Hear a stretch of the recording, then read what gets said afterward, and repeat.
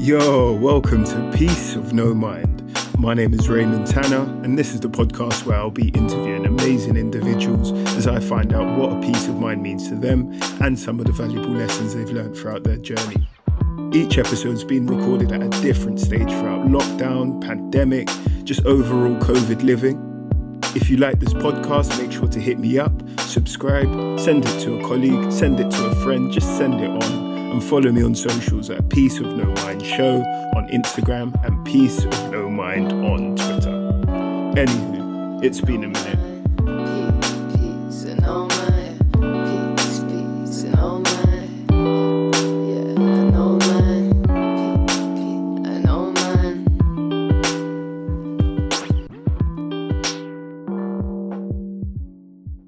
Man-like. So, in fact, just introduce yourself, because I hate introducing people. So it's all about you. Introduce yourself and just give us a top line of what you do. So my name's Ed Cohen and I am the founder of Empathy Week. Jeez. I said top line and I was like, oh, is he going to say anything more? But no, you know what? We're good. I've got good at doing that now because I usually say, I used to be a teacher, I'm a videographer, photographer, all this stuff. But yeah. So what have you actually been on? Like, so not necessarily with Empathy Week. You said you've just been busy working on a few projects. You're telling me you're going like Saudi. Like, what's happening there, man? Yeah, so I used to be a teacher and since leaving teaching 2.5 years ago, 3 years ago, you've got to keep some money coming in, right? And I also enjoy teaching. I didn't leave teaching because I didn't like kids. Are you sure? Quite the opposite. Yeah, I think I get on with young people really well. I think all the problems we got in the world can actually be combated through engaging young people in those problems, which is kind of what's led me on my path now, which is trying to engage young people in social action. And yeah, so I'm going to Saudi in a couple of days. That's my 5th time there, actually. Okay, so you didn't mention that. I was like, I've been there before, so it's not Saudi. actually, it's not that exciting for me as much anymore. And obviously there's going to be a lot of Wuhan bumping. We'll look back on this episode in either a year's time or 2 years' time, and the world will either be like, why are we panicked? Or we'll all be dead. I don't know. This is the thing. By the time this episode comes out, I don't know how far in this journey of Corona scare will be. Like, honestly, like, because it could be that it turns into this massive pandemic by May. It could be, well, I don't know. This might be the most listened to podcast ever. Because everyone's in self-isolation. So they're just like, right, well, we'll listen to the podcast. Listen, that is not, and I'm not hoping that everyone gets Corona so they can listen to this. But I will say, either way, this will be one of those ones. So you're going to be in Saudi for how long? Just a week or two, or what's happening? 10 days. I haven't even explained what I'm doing there. So I run leadership courses for kids. So I work as a freelance facilitator. So companies will get me in and I'll run courses for them. And these courses run around like leadership, resilience, creative problem solving, and teamwork courses, like skills that we can probably agree all young people should have. And it's kind of like a mix of content, but also games and learning through activities. And I love it because I just get to do what I love doing, standing up, facilitating, getting young people involved in things. Mm. And that's something you've always been quite passionate about. Like you said, just working with young people and kind of inspiring them, right? Yeah, absolutely. And I think giving them opportunities to learn and fail is really important, and that's also interlinked into what I'm doing now as well. Yeah, and all the stuff I'm doing. Yeah. All right, cool. But we'll tap into that in a moment. But because you're on Peace of No Mind, bro, what does a peace of mind mean to you, and how is it best achieved? I think I've been so busy recently, I've neglected this sort of side of my life. I think you realise quite early on, I think once you get into the working world, that money is kind of just a tool, right? And actually, for me, when I'm, at my best, when I'm relaxed, when I'm chilled out, it's with people and sharing experiences. No matter how privileged you are, and I'll admit I'm probably one of the most privileged people in terms of like human, right? White, middle class, straight, tall, like born in the UK. I've won the lottery, right, in terms of human life. But no matter who it is and who we all have our own perspective. And I think life is hard for everyone, and everyone has a hard part of their life at different times. So you learn to like treasure just spending time with mates and chilling out, and sport as well. Basketball for me is just my meditation. That is it's really the only time where I don't think about other stuff. It's taught me a lot. It's taught me a lot of skills. And I think sport is unbelievable for breaking down barriers. We would have met, and it weren't through anything sport related. And you actually mentioned it the other day at your launch event, but we originally met through the youth charity which you applied for. So it was like, I think at the time I was the project coordinator, and there was like every month or so you'd have a new cohort of young, inspirational individuals who wanted to gain up to £500 to create a social action project. And I remember going through the applications, bro, and this particular cohort was actually quite a good cohort. Like, not saying others weren't, but this one was particularly high. The standard was high, man. And you came through, and I had to give everyone a call afterwards. And I came off the phone with you, and I was like, oh, bro, this guy's like ambitious, driven. Like, there's something here, innit? Do you remember what it was that you originally wanted the funding for? Because it was So I went and did it, and I think I remember saying this to you as well. It wasn't even necessarily the money. It was the nod of the head, the go ahead and go, right, Ed, go and work with it. Yeah. And actually getting that confidence to be like, oh no, it is, someone said to me, go and do it. And my idea was to essentially change the attitudes of people to people who are homeless, people who are living on the street. And I spent all of the money. I spent the 500. In fact, I bought a camera. It's 550. And I remember asking like, what, I can just do anything with this money? Yeah. You're like, what, am I allowed to buy equipment? I was like, well, yeah, as long as you're allowed to keep it. Like, yeah. And I was like, right, boom, got all the money out. Went and bought a camera, 550 quid. Never used one in my life properly. Learned quick. I mean, you look at the videos that I first made. You're doing the first ones, though, honestly, are just like, you look at them and just be like, iMovie, crap aerial text over the top. And you're just like, it just makes me want to die inside. But that's how I started. And for me, it was always about the story. Yeah. And when I look back now, I think, whoa, like, what was I doing? The video you'd even sent me, I think it was even before you'd applied, was you being on, you were out in the streets and you spent a night being homeless. Yeah. And it was like... I don't actually talk about Do you know this. that? Yeah. Why? What, bro, I'm bringing it all back. This is real back. What is it about that like moment? Is that something that you don't like kind of reflecting on anymore, or is that... No, I don't. I actually think I took the video off YouTube. Really? Because I didn't want to appear this saviour, right? I was teaching in North London, came straight out of uni. I was balling at uni. And not financially balling, no, definitely not. Co-op, reduced aisle, always. Yes. But playing basketball, I was going out. I was, what a 21-year-old lad would be doing and partying and making sure my studies were good, but I would still miss lectures to go and play basketball. And then I just got thrown into I did Teach First, which basically you give 6 weeks training and then you're thrown into a school. And like, that's it. You're their teacher. You're not being shadowed. You are their teacher. And you learn quickly that not everyone's upbringing is the same as yours. There are so many different issues, and that you can't blanket across kids. You can't just say, right, we're in this area, so all kids are going to be like, every kid is completely individual. And you quickly realise, you quickly get to know stuff about them. And I came up with a saying, and I stand by it. It's just like, every behaviour has a reason, but not an excuse. So every kind of behaviour, whether it's you hit someone or maybe you hug someone, it might be a nice behaviour as well. But every behaviour has a reason, but it's not always an excuse. So I would say this to kids that I might send outside for a minute because you just punched someone whilst there's 15 Bunsen burners going off in a science class. And they'd be like, what? And I'm just like, because they didn't understand. They wanted me to be angry with them. But I'd be like, right, what's the reason? What's going on? Is everything all right? Everything at home all right? And having this kind of, looking back on it, empathy towards kids and trying to understand why they're behaving in a certain way, exposed so much.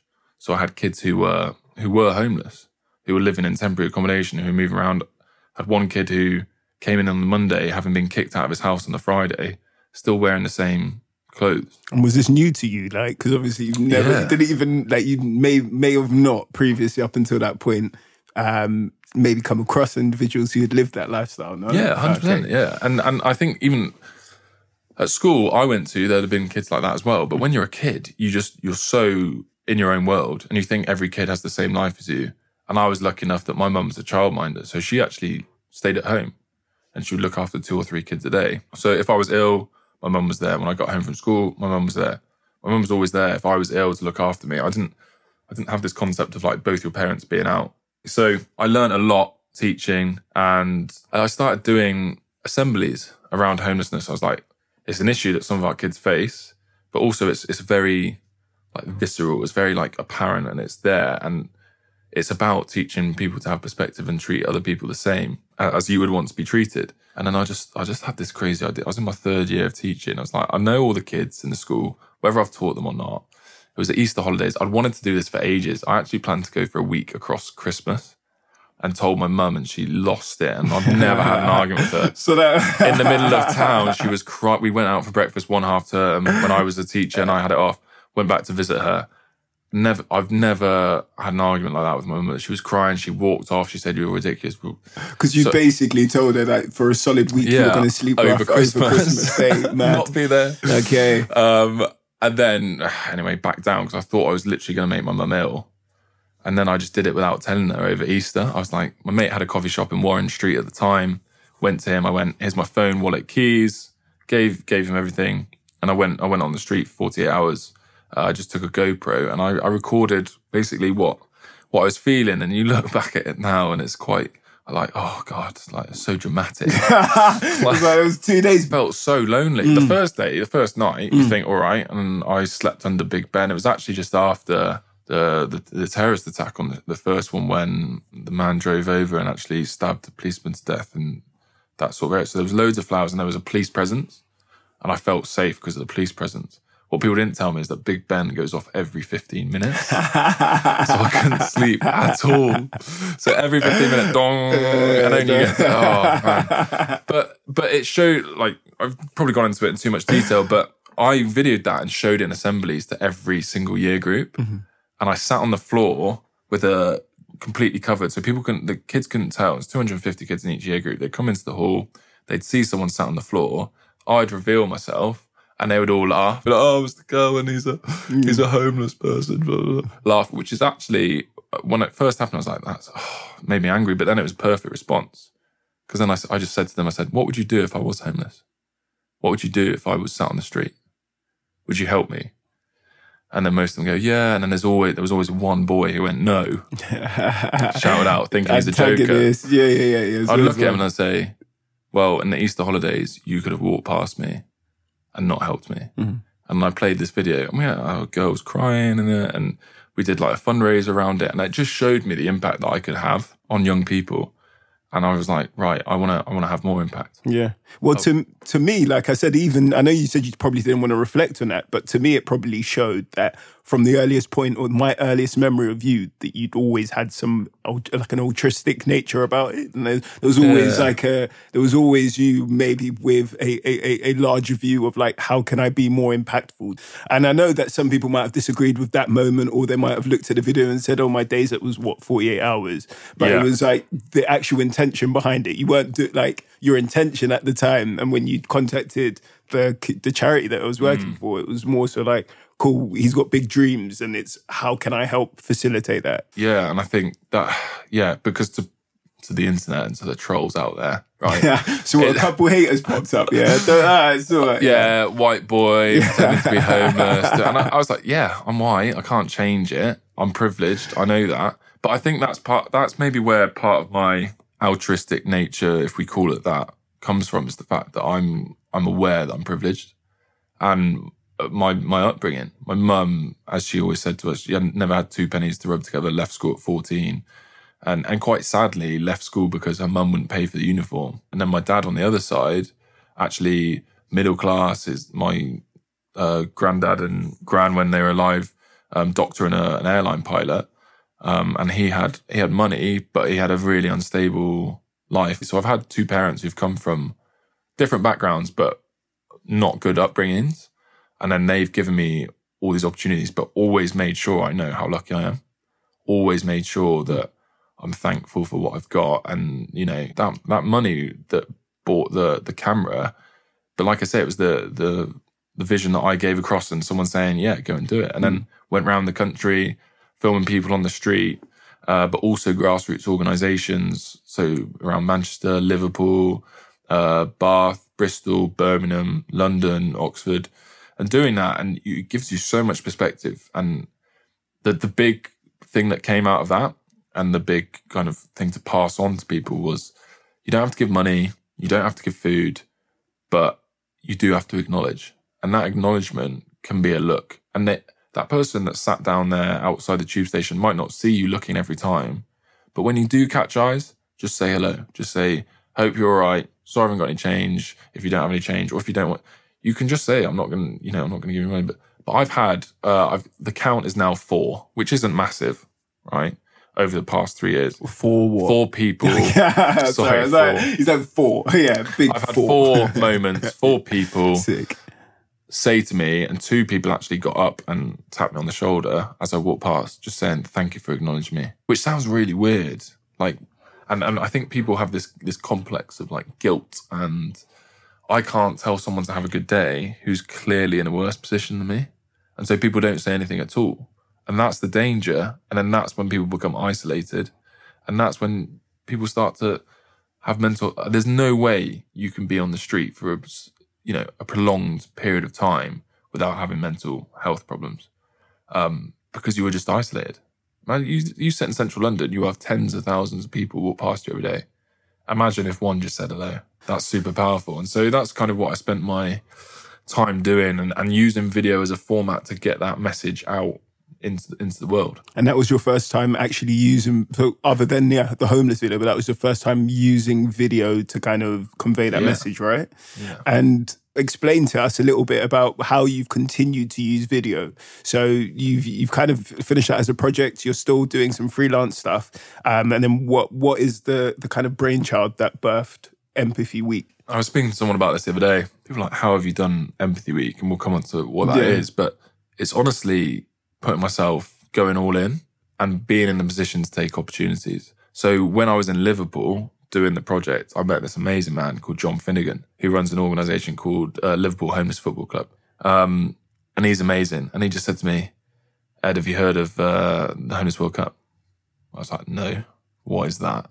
It's just like 50 countries, men's and women's team, all experienced homelessness or social exclusion in the past year. Go to one city every calendar year and play football. And I went, right, when's the next one? He went, Mexico, November. And this was in May. So I had a few months between November. I was like, right, how am I going to afford it? How am I going to do it? And I realised, I was just like, look, I've saved up money. So I was like, screw it, let's go. So I actually travelled around, ended up in the Homeless World Cup, and then ended up speaking to the Indian team, which is organised by Slum Soccer. And they were like, we need someone to help us develop a program, leadership program. And I was like, that's what I do. I'm a teacher. I run leadership courses. Ended up in India. Oh, so wait, break this down. So literally, because it sounds like too many like coincidences, or like just how life worked, or whether you were actively pushing it. So you met this guy in Liverpool who was like, you ain't heard of the Homeless World Cup. You're like, no, I haven't heard of the Homeless World Cup. It's like the next one is in Mexico, right? So the Homeless World Cup's been running for like 18 years, but it's all within a week. Oh, okay. So they run like, and it's like 4-on-4. It's like its own game within itself, really fast paced. But you see these people that have been potentially living in slums in India, or living on the streets in Nepal, or living on the streets of Mexico or London. And they all come together and they have like an opening ceremony, the flags, everything. And then all of a sudden they're on a pitch and you've got people watching and shouting and supporting their country. Yeah. And because these people are wearing a kit, you forget they're homeless and that you're just watching football. And that is the power of it. That's the power of it. You see them as people. You see them as people with skills. And I cried, I think, 3 times during that week. You have to offer these experiences to people to change them. Yeah. Like, you can give anyone money. So I'm a firm believer as well. I feel like in terms of your outlook on life, you only know as much as you've seen. So how on earth could you know the world's a lot bigger than what it is that you've experienced? So by actually taking someone to a whole different country, and you touch on it in some of your videos, but getting someone to a whole different country, that experience is priceless. You know, I think when you talk about peace of mind, it's about belonging, right? Well, that's what we search for. We search for a place where we feel we fit in, where we have purpose. And that's really what we're all chasing, if you take away everything else. And a lot of people don't have purpose, and a lot of people don't have that belonging in different, you know, if there's a scale, obviously some people have it more than others. But you watch that unfold within a week. And that is what is super, super powerful. And it just changes people. And then, you know, if we're coming on to like Empathy Week now, I met the Indian Slum Soccer CEO founder, or the founder's son, who's now the CEO. And he just said, we're looking to develop leadership courses. And it was pretty much just like, do you want to come out to India? And they're so chilled, they're so relaxed. So when I was organising it, they were just like, yeah, just come out around this date. That was it. And I was like, do you know what? If I was sensible, I'd be like, no, what's all the plans? This is a bit, yeah. I was just like, I need some concrete here. Yeah. I met this guy once. Yeah, he's invited me to India. I was like, bro, I'm not gonna lie, that would raise alarm bells for some people. It'd be like, all right, cool, but there's almost that like humanity, like the basing off the fact that this trust in humanity, and that this guy has connected with what you were saying, and he might be able to take this message a bit further. All I said to them was like, I just need the flight paid for. And they were like, yeah. Went out there and worked on that for 2 months. And then this is when I was like, right, all stuff started to come together in my brain. I was like, I'm passionate about education. I've got the insight into what education's like. I've been a teacher. I've now built up my videography to be good. Started to get paid for that a little bit. Photography. Still using the same camera though. Oh, sick. Look at life. Empathy Week was filmed. People don't know this. Yes, it's still filmed. Empathy Week was filmed on a £550 camera. And now I'm using, big boy camera. But, yeah. He's like, we've upgraded, but it's still there. But I wouldn't even say my videography is the best, but it's a skill that you constantly learn. But what makes the videos for Empathy Week great is my connections with the subjects, right, the people I'm interviewing. I spent 2.5 months with them. Pankaj's story, which is on day 3 of Empathy Week, like I was sat on the back of his bike everywhere I went, having chats and talking about life. And then, he lives still in a house which is kind of like half made out of mud, which is what, but he did, when I said people would look at you and say you live in poverty, he would just like laugh and I'd be like, do you want to go get KFC? Like it's just your perspective of things. We're so, like our cultural bias is so ingrained in us, and it's not really our fault, but we have this image of West is best, that we see people living differently and we think, oh, they've got to get water out of a well and wash with it. And I've been in a few situations where I've had to do that in Uganda, where I lived for 3 months, and in India and things like that, wash it. And humans are the most adaptable species. That's why we've survived. That's why we've thrived. I think you even said something quite powerful at the launch event for Empathy Week. You were talking about it not wanting to be poverty porn. It's difficult because you can't just erase parts of people's life. So you do have to include, right, Ravina has cut her hair to look like a boy, so she's not sexually harassed in her slum as much. And that Pankaj's dad did beat his mum and then take his own life. Like, you have to include that because that's such a vital part of their story. But each story is positive. It ends positively. And where I haven't even explained what Empathy Week is. That was kind of where I was going to loop it back into, because you're telling me you're in India now. You spent a few months, or not even a few months, but you were helping out with their leadership program. But how did these stories emerge? Where was Empathy Week, and where was your vision for that? Yeah, so the vision came from, again, teaching and realising that, so schools have a statutory right to deliver what's called SMSC education, which stands for social, moral, spiritual and cultural learning. The thing is, it's actually just kind of sprinkled across the top. The way I like, to people not in education, I liken it to mental health in businesses. Every business will say they do it. Some will offer free yoga on a Friday. Some will actually have mental health policies that are effective, that understand, have mental health sick days and things like that. So everyone will say they do it, but often it's sprinkled, it's added on. I don't think teaching young people about empathy, giving them skills of resilience is an add-on. I think it's core. And so Empathy Week came out about, right, how do we engage young people? Video, because that's what they engage with now. TikTok and everything on the rise. They take all their information via video. Right, we're going to make amazing cinematic videos about people, real lives. We're going to match them with resources and discussion templates so that teachers don't have to plan anything. Make it easy for schools to deliver. Differentiate it, make it adaptable. They can take it and then use it how they want. Put it into a 5-day package, build up some, noise around it, make schools aware of it and get them to use it. But then also the fact that 5 days isn't enough and teaching empathy isn't enough. So I say, can you teach yourself to love someone? Like can you teach love? You can show it, you can explain it, but you can't teach it. And it's the same with empathy. Empathy is often, I think, misunderstood as something you have or you don't have, whereas actually it's a skill and skills need to be practiced. So after those 5 days, and what hopefully some students are doing now, is they're either carrying out a social action project or a fundraiser where they're putting their, what we say, compassion into action. So Empathy Week is trying to create what we call the empathy generation, a generation of young, conscious, empathic leaders, because empathy and leadership go hand in hand as well.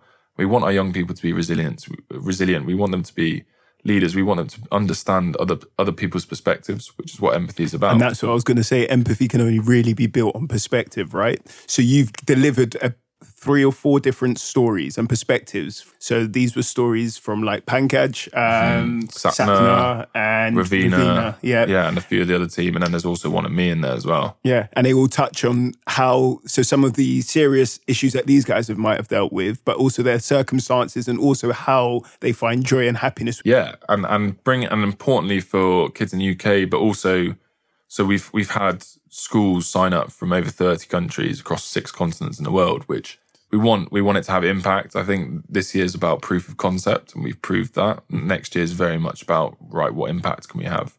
And this year it's been based around slum soccer, and the theme is sport and change, but the topics that come out of it, right? Gender equality, domestic violence, mental health, suicide, but also resilience and leadership and the power of community and belonging. And day one, the slum soccer founder, Vijay Basa, he talks about where the idea came from, and this idea that simple empathic actions can create massive social change. I mean, look at Greta Thunberg, right?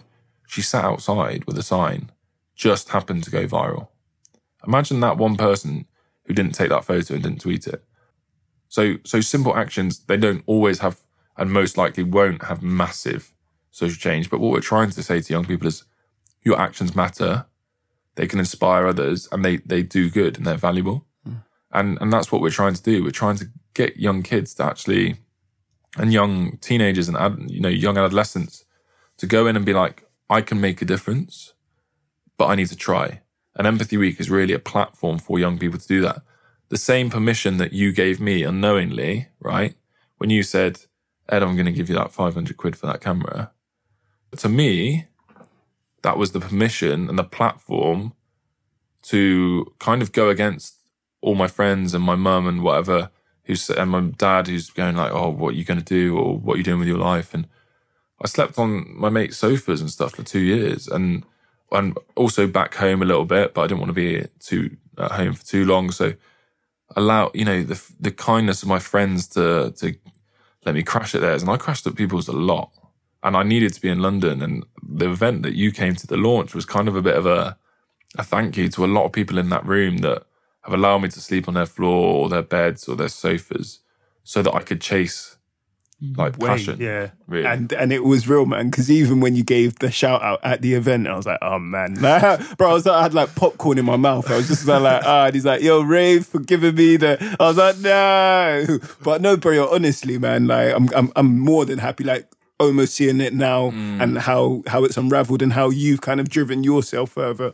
It's amazing. It's that spark and that knock-on effect that you never realise you can do when you give someone an opportunity or permission to move forward.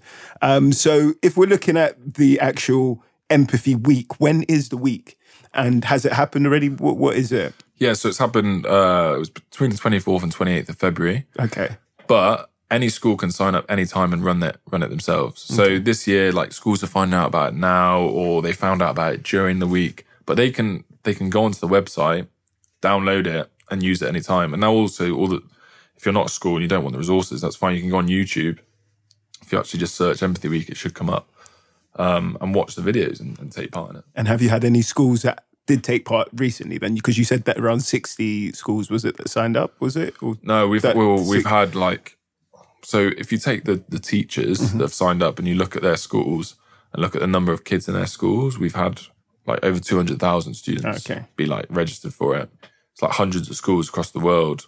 Whether they use it or not, I don't know, because it's hard to tell. But like I say, we had some schools tweeting us saying, yeah, we're doing it, we're getting involved. That's what the next... Yeah, it was more so like, has anyone hit you back with feedback? Yeah, like, it's amazing. You've touched this kid, or this was the knock-on effect again, that this happened in my classroom because of this? Yeah, so one story in particular, which actually came from piloting it before Christmas at the school that I used to teach at, one of the teachers came to me and said, we've had this young... We've watched the videos all week, they're amazing, the kids are really engaging, they love it. And we've had one girl in our class, and she's, I think, 13 or 12, 13. And she stood up and she explained that this is what it looks like where she came from. So she's from Pakistan and came to the country like a couple of years ago. Generally quite quiet, but she felt empowered to sort of stand up and say, look, this is where I come from, and felt represented and felt like she could share something she hadn't before with her class. And I was like, whoa, that is really powerful.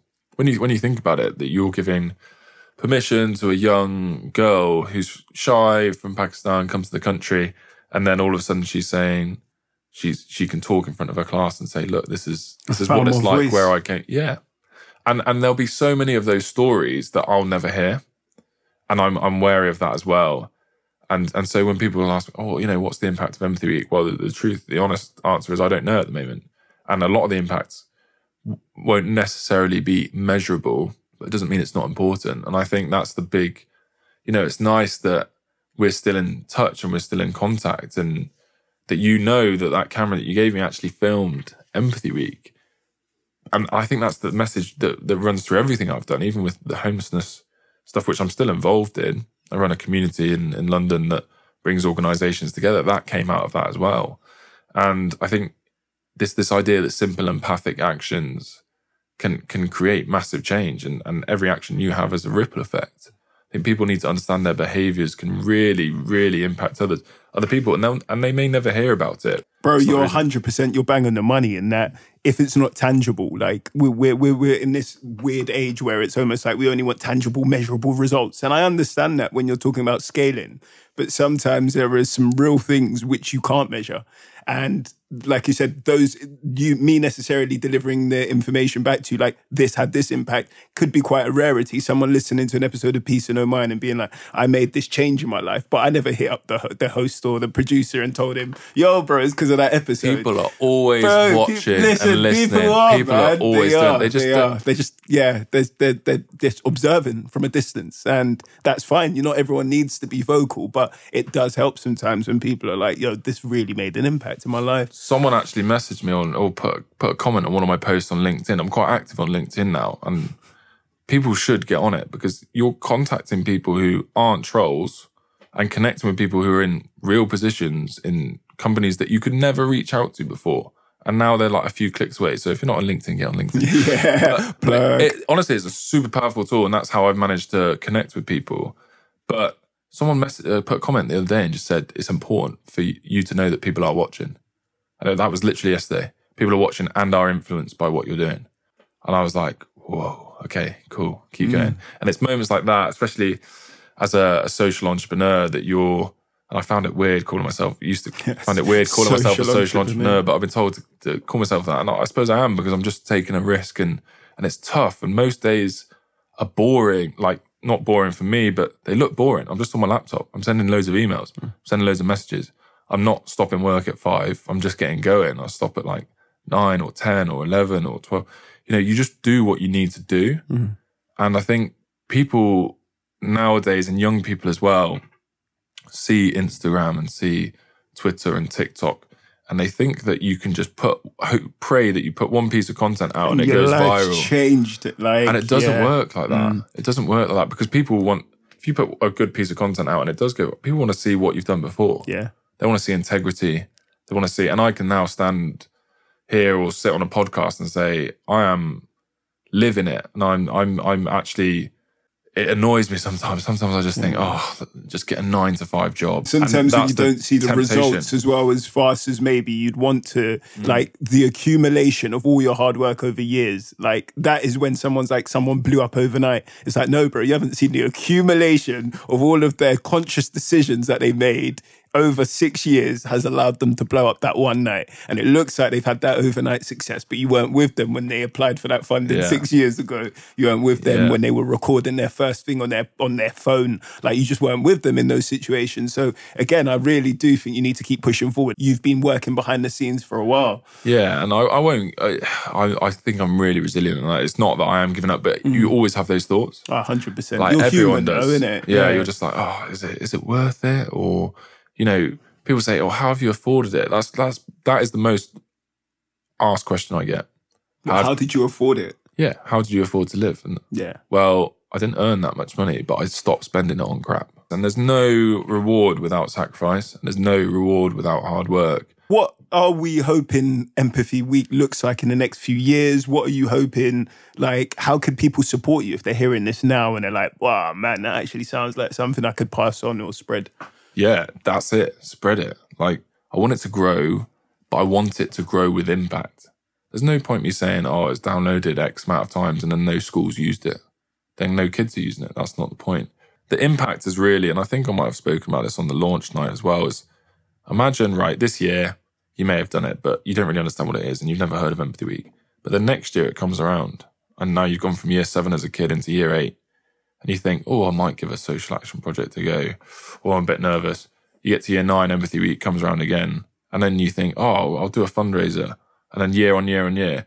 As a kid, if you start in year 7 and then you do Empathy Week till year 13 before you go to uni, you'll have taken part in 7 Empathy Weeks. You'll have seen 35 videos and you'll have had the platform and opportunity to try and fail and get it wrong, but try and make a difference in the world and understand different causes, because Empathy Week is going to change themes each year. That's what I was thinking. You've got the capacity now, but you will have the ability to move anywhere internationally. And what I love about videos is they don't go anywhere. Yeah. They're there. So you can revisit them and you see them once. And it takes a long time to make some videos. Like the videos that I made took me months, but they're there. They're done. You can revisit them. And the idea is we've got a mission to reach and impact 10 million young people by 2030. Watch the videos, like take time out of your day. I would say, like if you watch the video on a tube and it's busy, it's probably not going to have the same impact. Like creating space for yourself to watch something that's meaningful, like creating that space for you to reflect on your own life, because these videos are created for everyone to watch. And yeah, obviously I'm biased. I think they're great and I made them. But even when I make them, they give me goosebumps. And I know that's why the stories are good, because when you listen to something and you've watched and you've edited it thousands of times or revisited it, when it's still that story's given you tingles, the feels, you're like, right, this is powerful. Yeah. And people need to hear it. So if we're on Instagram and Twitter, and go on YouTube and just watch the videos and share it. And if you know young people in schools, share it. So on Instagram, we are at Empathy Week. Twitter, it's at The Empathy Week. And my personal one is at Ed Kerwin. On Twitter, Instagram, Facebook.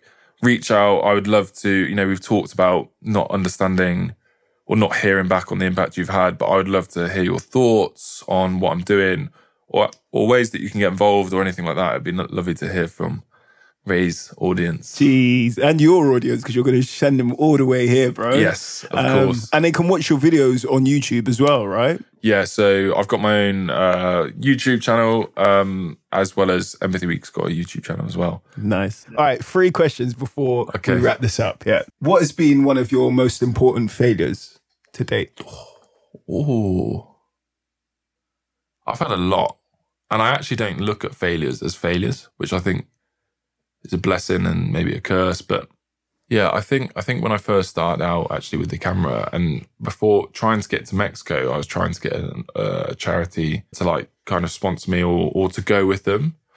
And I didn't understand why they were like, yeah, and then they were like, no, and then the coaches didn't want it and all this sort of stuff. And I just took that as a massive like hit to the gut. Because all I was trying to do was good. I didn't want money from them. I just wanted like my flight covered. And I remember being like, what am I doing? And I've had a lot of those moments, but what am I doing? No one wants me involved anyway. And I remember sitting on that for like a week and just being a bit like, I don't know what I'm doing. I don't know how I'm earning money, like all these worries. And then from that, I was just like, look, remembering why you started? And I think that propelled, and I was just like, look, I'm just going to Mexico. Like worrying about money. Well, I've got the money to pay for it. Worry about it after when you don't have it, when you really don't have any money. So yeah, that it's not my biggest failure, but it's one that just comes to mind having spoken about the journey now. It's like this getting knocked back at a time when you think, oh, everything's going great. And that hurts. Like that sucks. What are you most proud of? These questions are like big questions. We haven't prepped me for this. Do you know what? Again, I'm just going to go with what immediately comes to my mind.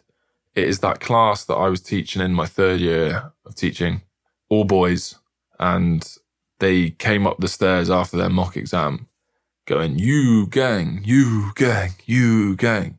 They'd all got U's in their mocks. And they were like scared young boys, 16, 15-year-old boys. And they grouped around the fact that they all got U's. And so it wasn't so bad, it was funny. And at the end of that year, none of them got a U.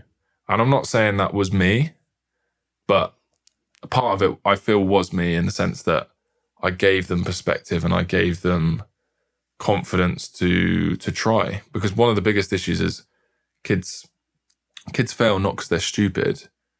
They fail because they don't want to try. Because if you try and fail, well, then you are stupid. And this is their mindset. Whereas if you fail and I didn't revise. No, I didn't care anyway. I didn't care. Yeah, I don't care anyway. Why do I need science? I don't care. That's that phrase you hear so much as a teacher. Scared. They're scared. And they don't know what to do. So removing that fear and being like, just try. So what is the best piece of advice that someone else has given you? Best piece of advice that I've had, and this doesn't come from anyone in particular, authenticity. You can't replace it. Being authentic allows you to connect with the people that you need to connect with. And if you try and be someone else, you're going to connect to the wrong people with the wrong values that don't align with yours. So be authentic, be all in on being your true self, and chase your passions. Like, I'm really aware of fatality, and I don't know why, because I haven't had a near-death experience. I have had friends who have lost close friends suddenly. And I haven't had like I don't know. I'm just very aware that, and again, this sounds cheesy and cringy or whatever, but we have one life. So be authentic and you will be matched somehow by way of the universe with people that will help you get there, like me and you. Bro, but you know what? There was one quote that came to mind at the end of what you were saying. It was like, you've got 2 lives. Your second life begins when you realise you've only got one. And it was like, yeah, that's nice. I like that one. Hey, Ed, man. Hey, my man.